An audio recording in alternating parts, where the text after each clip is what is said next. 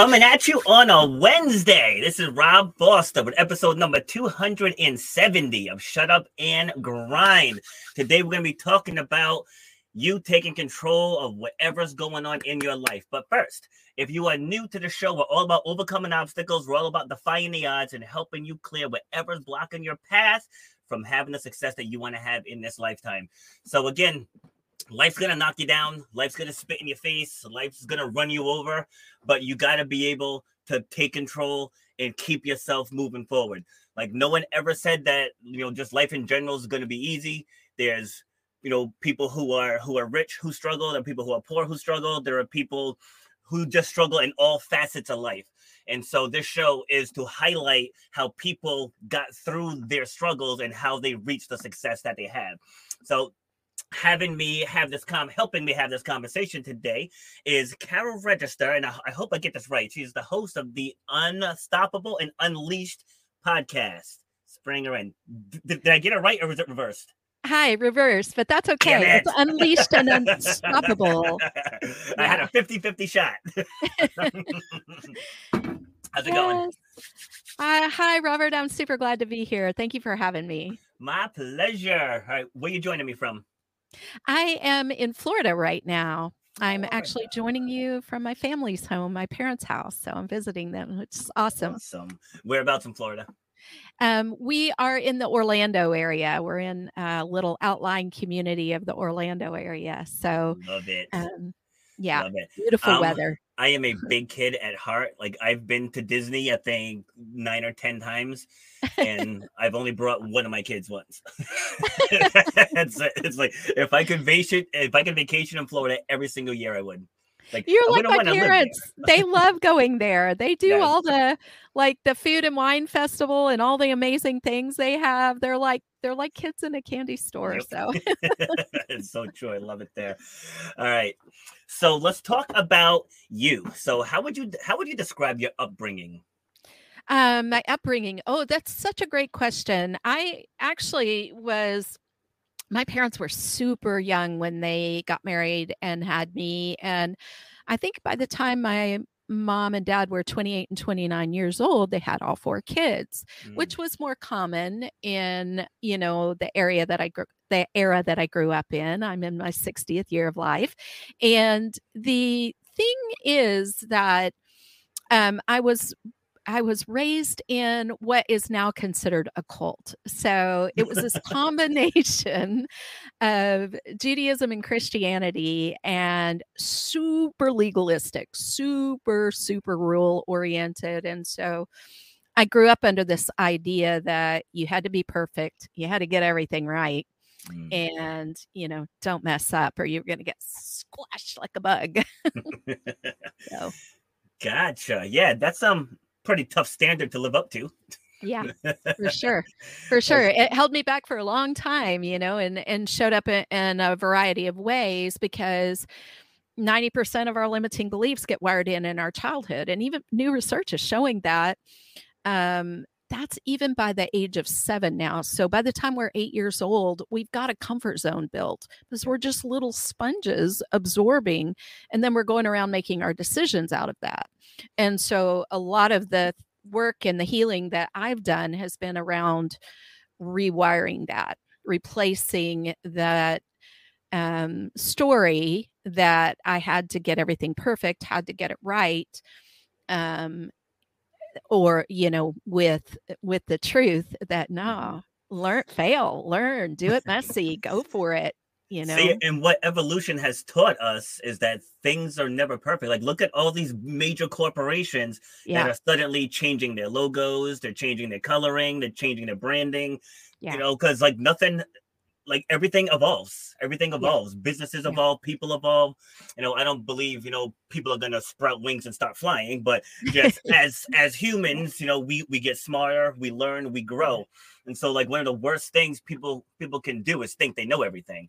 Like, I see it in the fitness world all the time, where people are like, oh, I've been training for 20 years and I this and I that. I said, but that doesn't mean you know everything. It's like, I was an all-American athlete. Like, and I still have to research on some certain things. Like, and I've trained over 3,000 clients, but definitely there's new pieces of science and information that come out, every single year. So Yeah. always Yeah. trying to learn.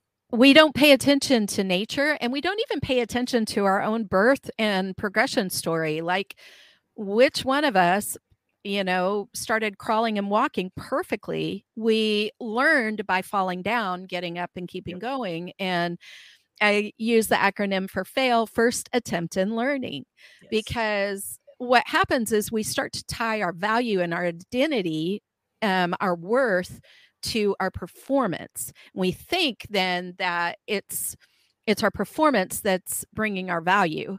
And what I've learned along my story, a big part of the work I've done is around identity, is that our value is by birth, not by behavior. Because we don't look at a baby in a crib and go, hey, you're not valuable. You're not doing anything yet. We know that baby's valuable, right? And, we know that with our kids and, with our nieces and nephews, a friend's baby, whoever it might be.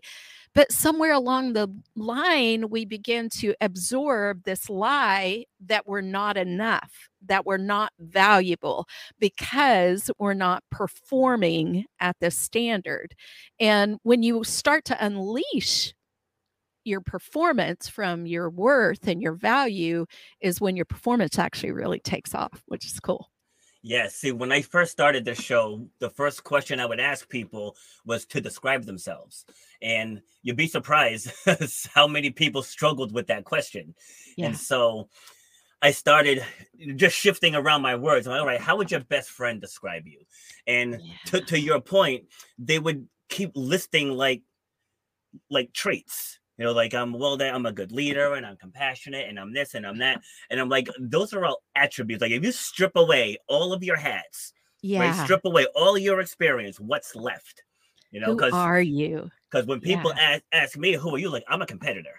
It's like I tackle everything through the lens of a competitor. So if I have a challenge, it's like game on.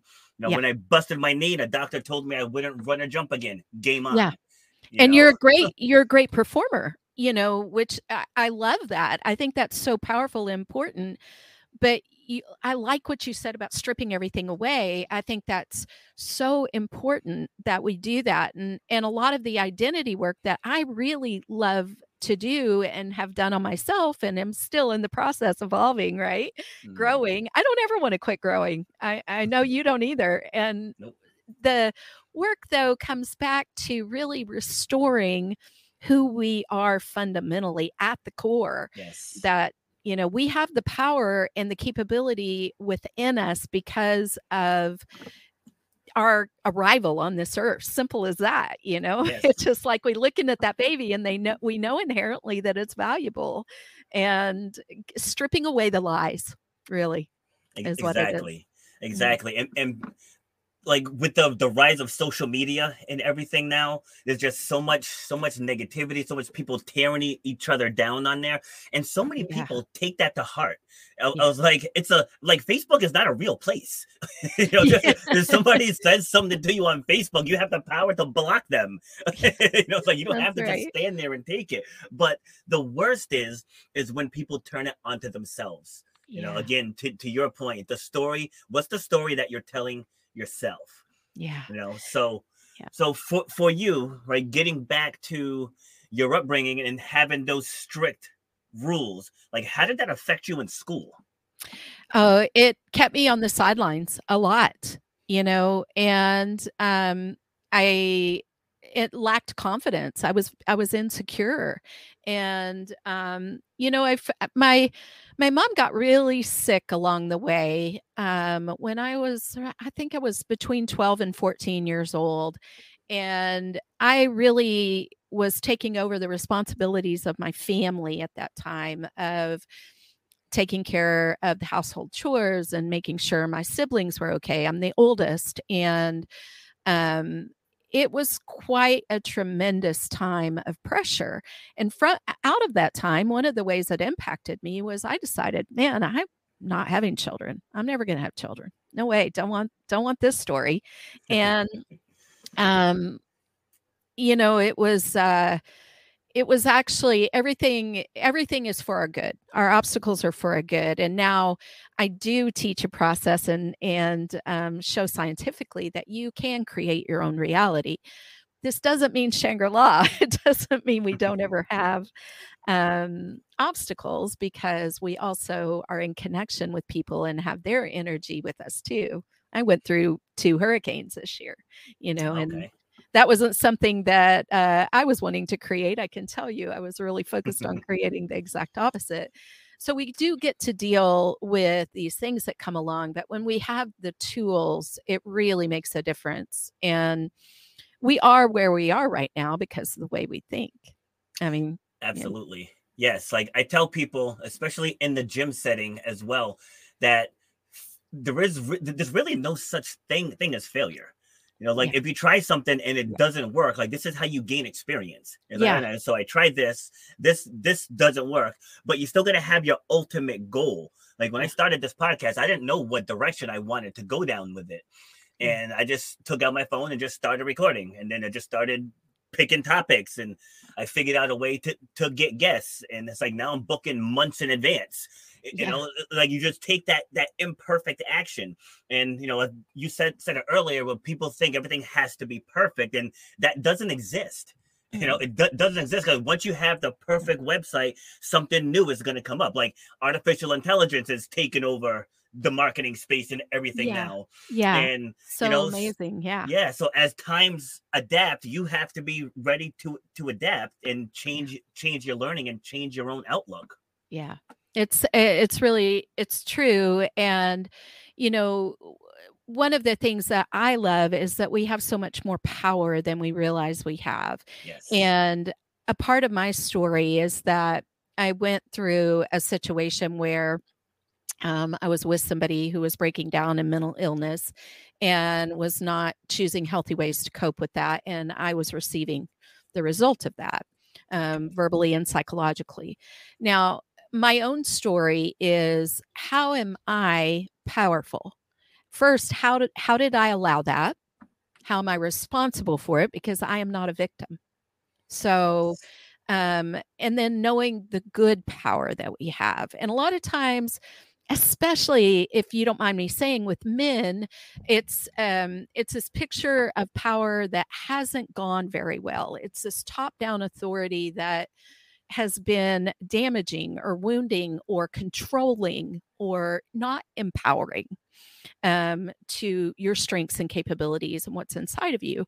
So the kind of power that I'm talking about, I think it's really important to define, is the power that is supportive, collective, knowing that you came to this earth with these beautiful gifts inside of you, that you get to be in community are drawn out, so that you can go and have, serve and impact and transform and bring your gifts to the people around you and to the world.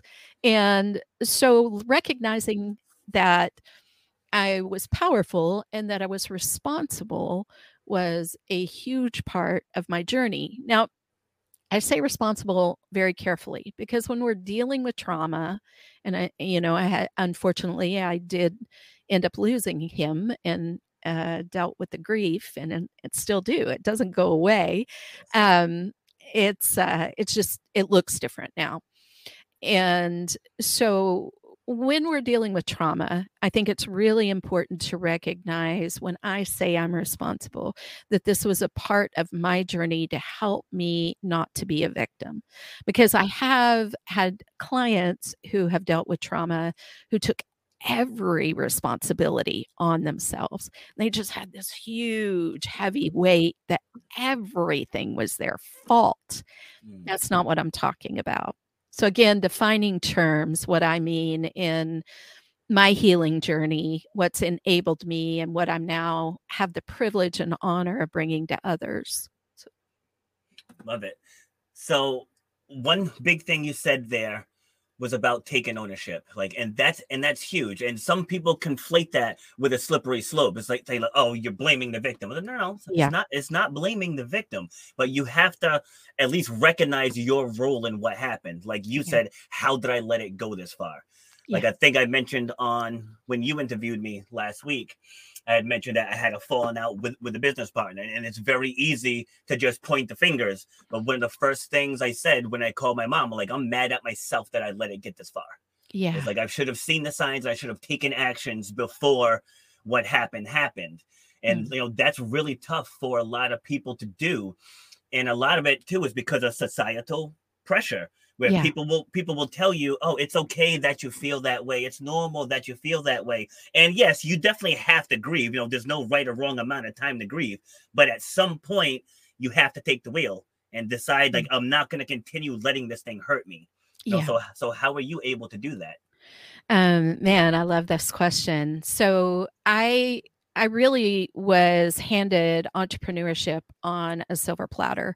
Um, my husband was an amazing entrepreneur and legal mind, brilliant legal mind. And so he handled those things, even though he involved me somewhat and I was on the board of his company. I was an independent contractor. I was a high level gymnastics judge and clinician at the time. And so we had decided to purchase a boutique hotel property in the Andes in southern Chile from Oh, a wow. North American couple who had it for 25 years. I went over there. And so when he passed, I found myself alone dealing with a full staff with a sold out business. It was our high season. And, just really having to take it day by day.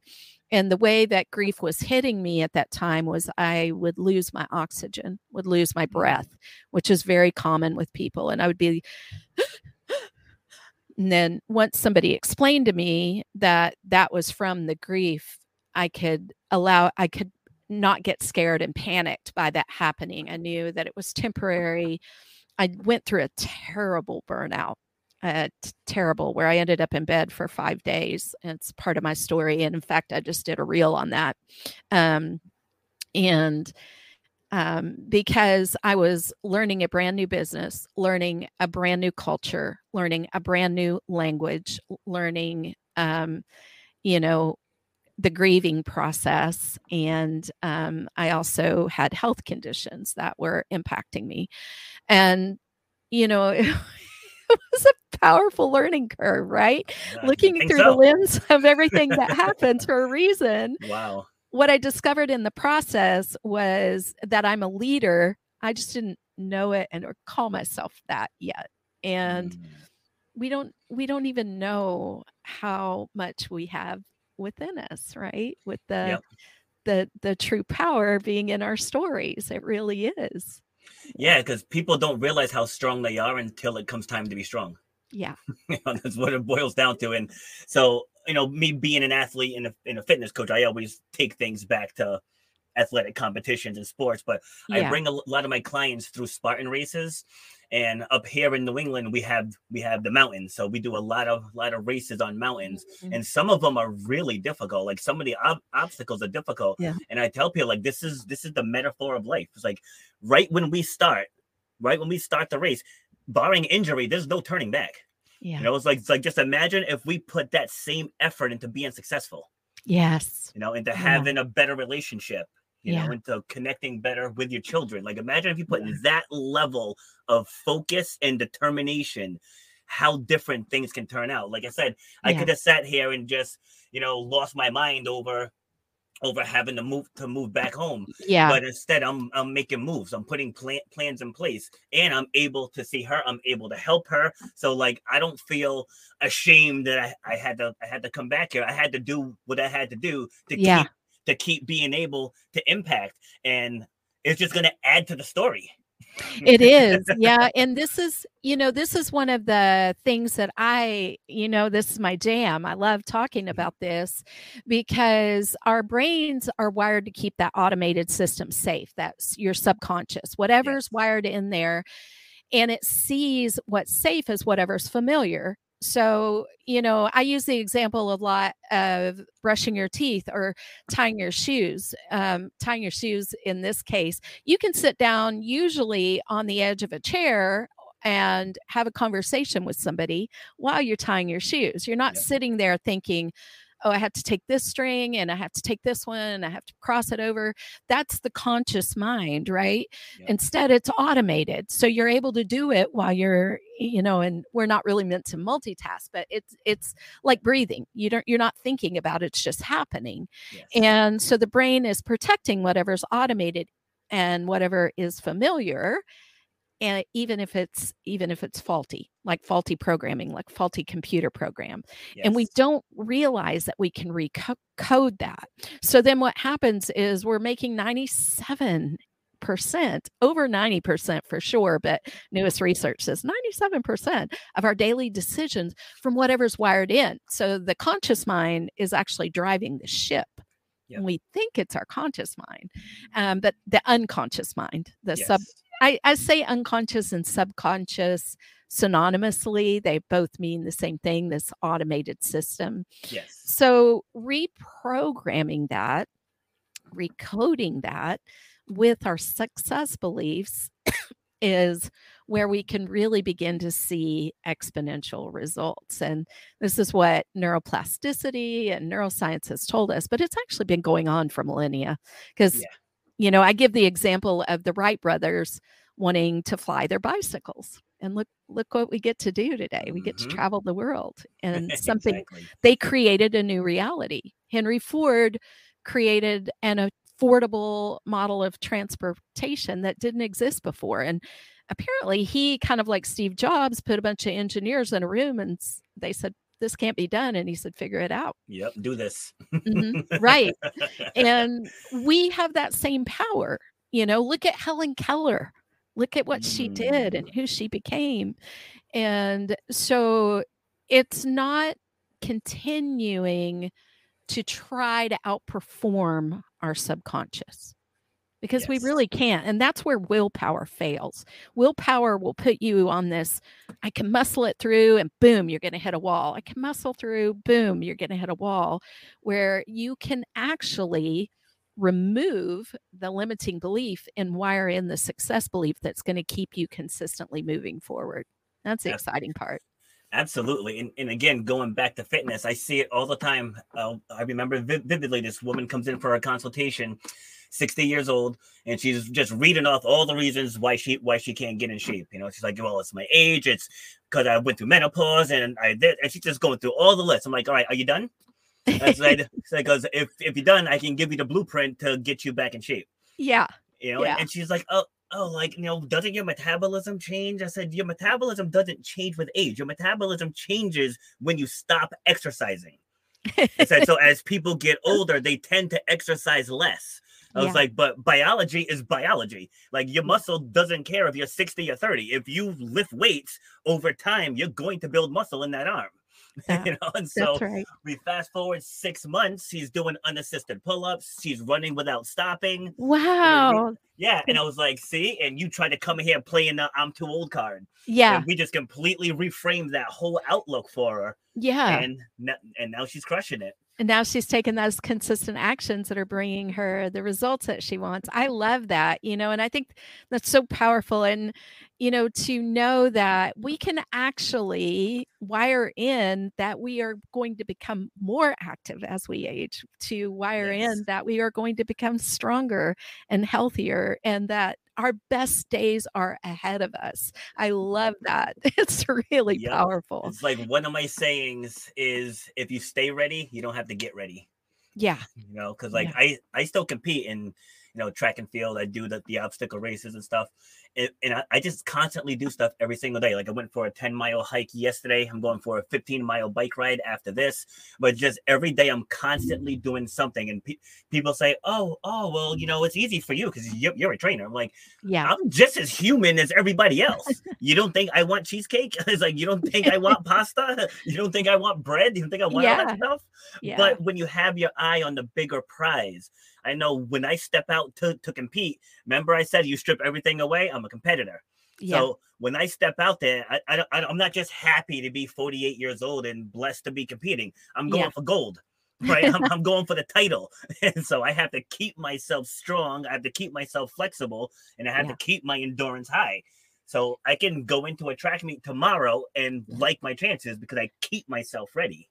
It's super powerful too, because a lot of athletes, the highest level athletes and musicians and celebrities, influencers, work with mentors like yourself, and like what you've done to keep yourself ready, to be, really making that intention, that vision powerful. Because when we paint a clear picture for our minds, that's really where we move forward.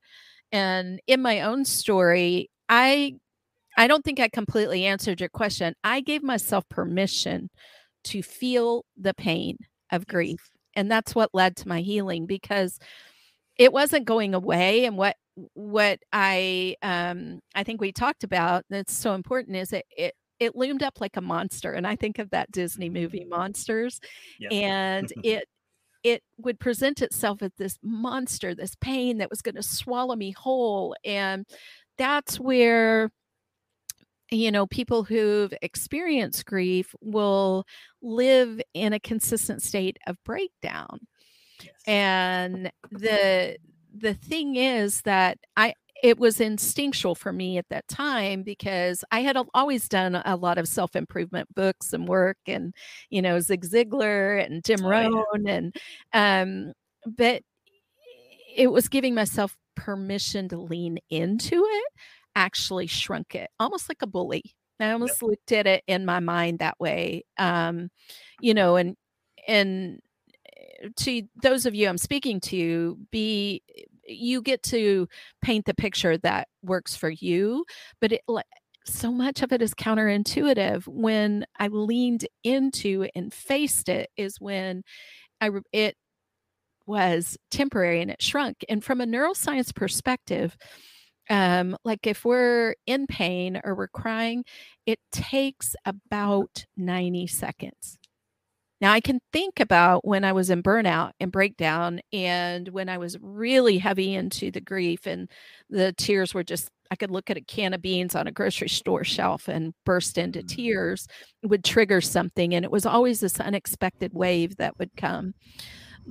But here's the thing, I want to encourage you, keep going, and don't be afraid to take that moment and feel what you feel, and cry if you need to. Just be who you are in that moment, in the middle of the grocery store. It will pass. It may happen again 10 minutes later. It will pass again. And you can literally live the life that you want to live and that you absolutely deserve to live. You were not meant to shut down because of grief or because of trauma, because of what's happened to you. We all have trauma stories, and we could all go really deep on those and other things that happened in our lives. The thing is, though, you can heal. You are meant to live this beautiful, valuable, fabulous life and create the reality that you really want to create. And if that's blocked right now, that vision is blocked, that's also a normal part of what happens when we're facing trauma and obstacles. Just know that it's all going to be okay, and there is help for you. So, yeah. Say, and to address men directly, take those words that she just spoke to heart, because men in society, we're not allowed to feel pain. We're not allowed to grieve. We're not allowed to cry. And I always counter that with, we have tear ducts. Right? If we have tear ducts, then we are biologically meant to. So we can't let this societal stigma haunt men, because I believe the number is somewhere between 67 and 70% of suicides are men. Yeah. Because a lot of men, they don't process carrying this pressure. Yes. They're carrying the weight of the world, because like men, we can't do any wrong. Yeah. Right. You can't do any wrong. If you get divorced, you can lose your house. You can lose your kids. You got to pay a load and support and alimony and everything else. It's like men are under tremendous pressure out there. And that's not to say women aren't. I'm just saying, but just men are. And like society just doesn't allow them to feel that pressure. But, and that's leading to that suicide rate. I really appreciate you saying that. The truth is we're all under pressure, and we all equally experience trauma. It just shows up in different ways, right? And the thing is that it does seem counterintuitive. What happens to a lot of us is we grow up and we get this idea, especially with the perfectionism culture, or you got to get it right, or you really have to hustle and grind, which we all have versions of that. It's so important to know that it is important to be able to take those actions and to move forward, but often it's in the slowing down that we speed up, and that's where things get exponential. It's a parabola, a power curve. And when we're going along trying to move past our limiting beliefs, push them back, that's where they're still operating. They're still driving our daily decisions. And we get in procrastination, we get in overwhelm, we get in busyness that is not productive, we get in start-stop cycle, we get in the spin. If this is you, if you are experiencing this, listen, this is the way it happens. And this is the brain trying to take you back over here to what's familiar and safe. So you're pushing it down, trying to move forward. It's still moving in there. It's still operating, and you're still making decisions by it. It's when you actually face it that it's temporary, the pain of looking at it. And here's the coolest part. Your truth is actually found in those limits. And there's some really important reasons for that. But it's, so I'll give you an example. I am not enough, or this is too hard. I am enough. This is easy. It's my truth is found in the limit. And that's the cool part. Yes. See, what I have people do in fitness, I always say it's about what comes after your butt. Yeah. Because people will say, I want to lose 20 pounds, but it's going to be hard. Yeah. And just your brain's going to focus on it's going to be hard. But if you reverse it and you say, it's going to be hard, but I'm going to lose 20 pounds. Yeah. It registers completely different. It does. Completely different. And so that's one of the biggest things I have to reframe with people, because they think, oh, this weight's too heavy. I can't run that far. I'm like, you didn't even take 2 steps yet. It's like, how do you know you can't run that far? It's like you're already giving yourself a way out, instead of visualize yourself running the complete lap and finishing it.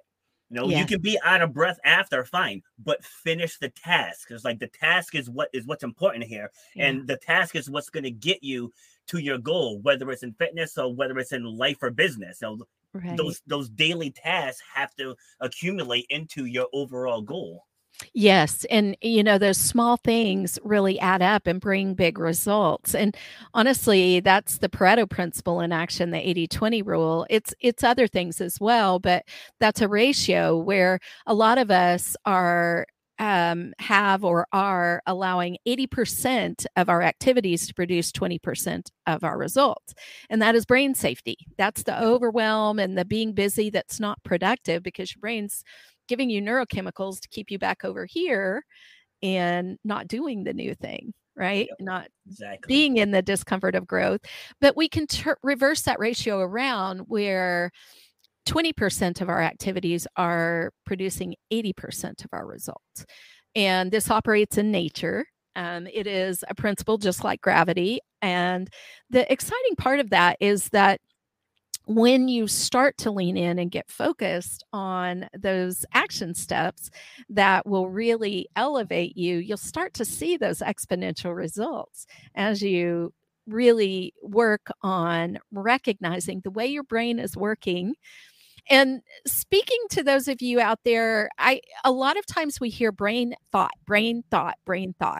but it is actually thought plus emotion that forms belief. And that's super powerful and important to know. And then from our beliefs, we make our decisions.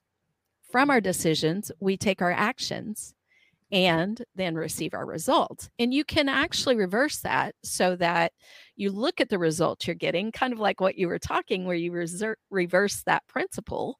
Yep. And what action am I taking that's gotten me this result? What decision was I making? What belief am I having? And then you can really start to address the belief and create a whole new reality from that, make different decisions, take different actions, receive different results. I love that. Create whole new reality. Right. So getting back to dealing with grief, what I tell people is picture being on fire. Yeah. Right. You want to get out of that fire as quickly as possible. I want to assume. Right. Yeah. So it's like you want somebody to come by with a hose or a fire extinguisher or something and get you out of the fire. So when you're stuck in grief or trauma or PTSD, it's like you're keeping yourself on fire. Yeah. And like you said, you want to tackle it directly. Like I want somebody to come and put the fire out. And so for me, and you can speak more on the medical side, because I just speak from the storytelling side. Yeah. Where I just tell people the fastest way out is to tell your story. Yeah. That's the sooner you can get in front of people and just talk about what you went through. The more you do it, the faster you're going to accept it. And the faster you accept it, you can start to heal from it. And then you can help other people heal from theirs while you're still healing from yours. But to me, that's the fastest way to get out of the fire, is to start talking to other people and telling your story. Yeah, I love that. I love, and when we tell our stories, it removes the shame around them. Yes. And that's what I really love, because a lot of us are carrying around shame and guilt that is not serving us, right? And I love this analogy of getting out of the fire, right? How can we get out of the fire? It's really powerful to look at things through these analogies. And, our stories are what makes us relatable. We all are connected. They're showing right now in DNA research that we are 99% across the human race for all time, as far as I know. I don't know how far back it was measured, but that we're the same DNA. We're 1% difference. And our uniqueness is very purposeful and powerful. It's really important. And that we're connected. So in terms of getting out of the fire, the action and the work that we take to do that is also shifting those around us, Absolutely. Our families, our communities, and on and on. And I think it's really important that we know that we can lean in now from the science we have, and then from, the practical experience, the athleticism. We have this beautiful RAS that, and I don't think I'm answering your question. What? I have to ask you the question again. But we have this beautiful RAS that it's our reticular activating system, and it's very pure. It's just very, very pure and simple. And this is where our thoughts are represented by neural networks, although there's new research on that, like I said. But the thing about the RAS is, as you know, with sports and training, you don't say to an athlete, don't bend your knee. You always say, keep your legs straight. Yes. And that, going back to that simplicity of what you do want, but I do want to lose 20 pounds, but I am strong, I think is so powerful. So did I answer your question? Yes. I gotta share this quick to that point that you just made. So in 2007, I went through a masterclass for True Colors, the personality assessment. Mm-hmm. It's like a spin-off of Myers-Briggs. Like they're all the same. Like they all come to the same conclusion. Yeah. But as I was going through this, one of the first things they did, they went around the room. There were only 25 of us selected to take this class. And he puts a piece of paper down that says, don't turn it over. Almost all of us looked under. Because it's like, as humans, we're natural rebels. Yeah. We're natural rebels. So it's like, don't look. It's gonna like burn a hole in the desk if I don't see what's on the other side. It's like, don't touch the wet paint. Don't think of the pink elephant. Yeah. And so he just so then he comes by with these cards and says, leave the cards face down. Nobody touched the cards. And I was like, so just to illustrate what you just Yeah. said, Yeah. like that definitely works. Yeah. That definitely works. So like, yeah, when it comes to any type of goal, like when I go on people's podcasts, or if I'm being interviewed on the news or something, it's like I don't go in there worrying about bombing. I'm like, I'm about to crush this interview. Yes. I don't worry about tripping over my words, or what if I say Yeah. too much. I don't think about any of those what ifs, and it can happen, but I Yeah. don't worry about that. Yeah. I always tell people, whatever you worry about is 9 times out of 10 is going to happen. Yeah. It's like the It's what the you're law of creating. attraction. Yeah, the law of Yeah. attraction is real, whether you believe it in or not. Like whatever you focus on is Yeah. what's gonna come to fruition. So if Yeah. you think I'm gonna get up there, I'm gonna say 500 times, you're Yeah. probably gonna say 500 times. It's so true. And it's great to speak clearly, but our ums also are a natural reflection. And now in market research, they're showing if you always remove all the ums, that people are really not relating as well. They like the authenticity better. And that's really a huge part of what you're doing here, which I love, is helping us to lean into our story, lean into the power of it and our authenticity.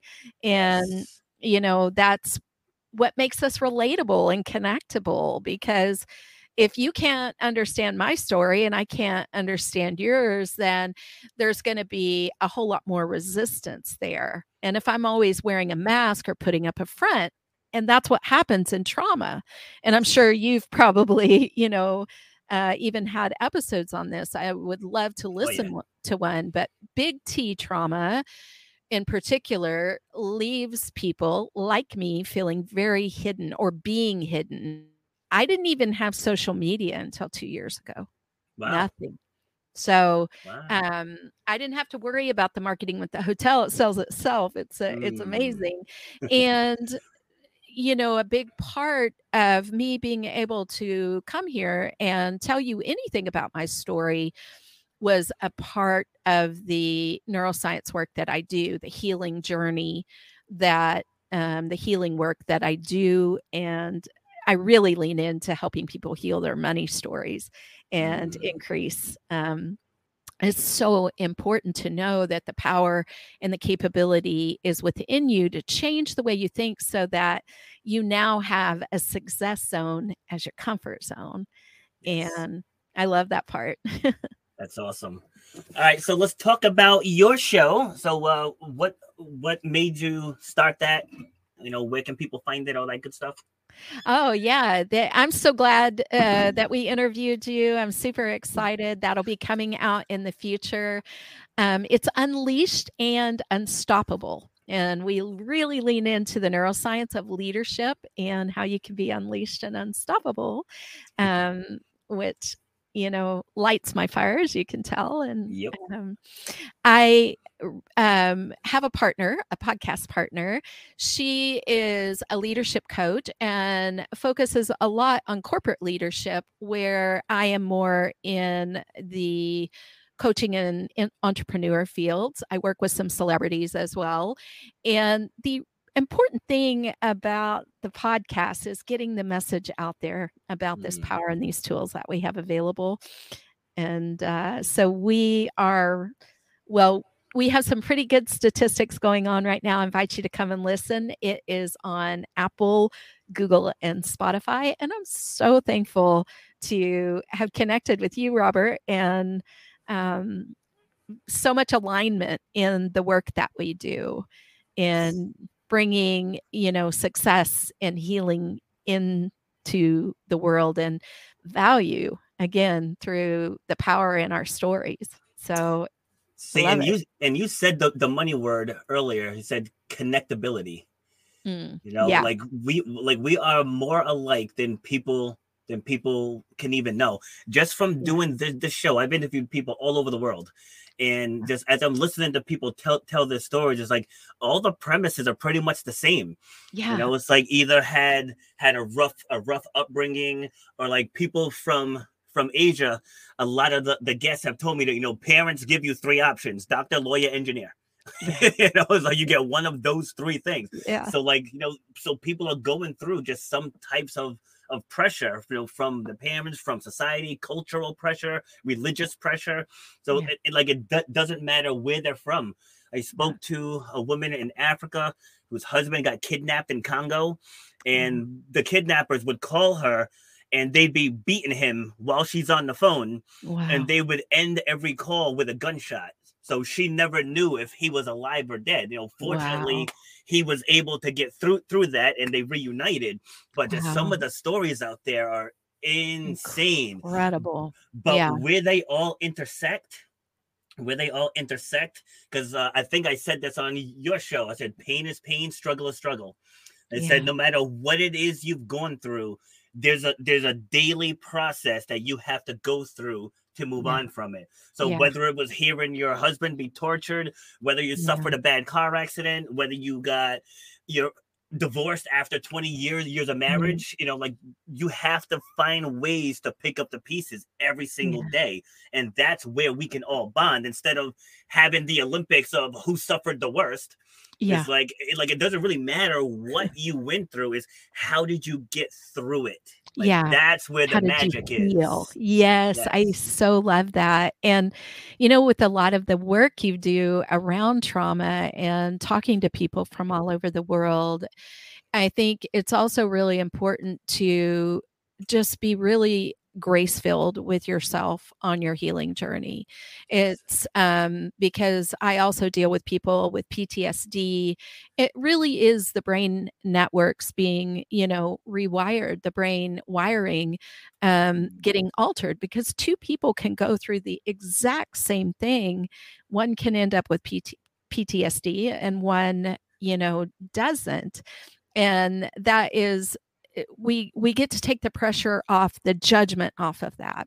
We get to stop condemning the person who has a situation where they need help. And, I grew up in Midwestern US, where the culture was pull yourself up by your own bootstraps. If you're not out there, milking the cow at 4 a.m., you're going to lose the cow, right? But it is in that connection that we have and that support that we have. We can go farther beyond with our obstacles, with our healing, than we ever thought possible. But be grace-filled in your healing journey. Maybe you need to come at it from a somatic point of view, through your body, through your nervous system, through your vagus nerve, and, through a spiritual journey, through an energetic journey, knowing how your heart communicates with your brain and that it has neurons and short-term and long-term memory. Some of your neurochemicals are made in your gut. We're integrated beings. And let your journey be your journey. And I just want to send you that. Let it be a grace-filled journey. Love that. So I was going to ask you for a final word, but I think that's good right there. So just let people know where they can find you on social, or share your website, whatever you got out there. Yeah, you can find me on Facebook and LinkedIn at Carol Register. I'm NeuroCoach Carol on Instagram, and I do a lot on Instagram. It's NEURO, like neuroscience, neuro coach, COACH, and then my name CAROL. So at NeuroCoach Carol. Thank you for having me. Thank you so much. My pleasure. And I'm sure we're gonna cross paths again. Yeah. So I do panels, like we do other collaborations and stuff, because I meet some awesome people. There's really no one that I've had on the show where I was like, I'll never have them back again. So we got such a tight community. I love that. I'm sorry to interrupt you. I love the work you do too, because again, stories are so powerful. Yeah, absolutely. And you can always interrupt to compliment me, not a problem. All right. Well, so like I said, we'll definitely have you back on again. Don't sign out yet. I just want to talk to you right after we go up the air. But Thank you for joining, and I'll see you in a minute. Thank you for having me. My pleasure. You've been listening to Shut Up and Grind. We hope you've gotten some useful and practical information from this show. Robert has over 20 years experience pouring his knowledge and expertise at many events in the service and fitness industry, as well as secondary schools and universities. He has a true passion for helping others break through the barriers that are holding them back. To book Robert B. Foster to speak or to reach out, go to robertbfoster.com. Till next time, shut up and grind.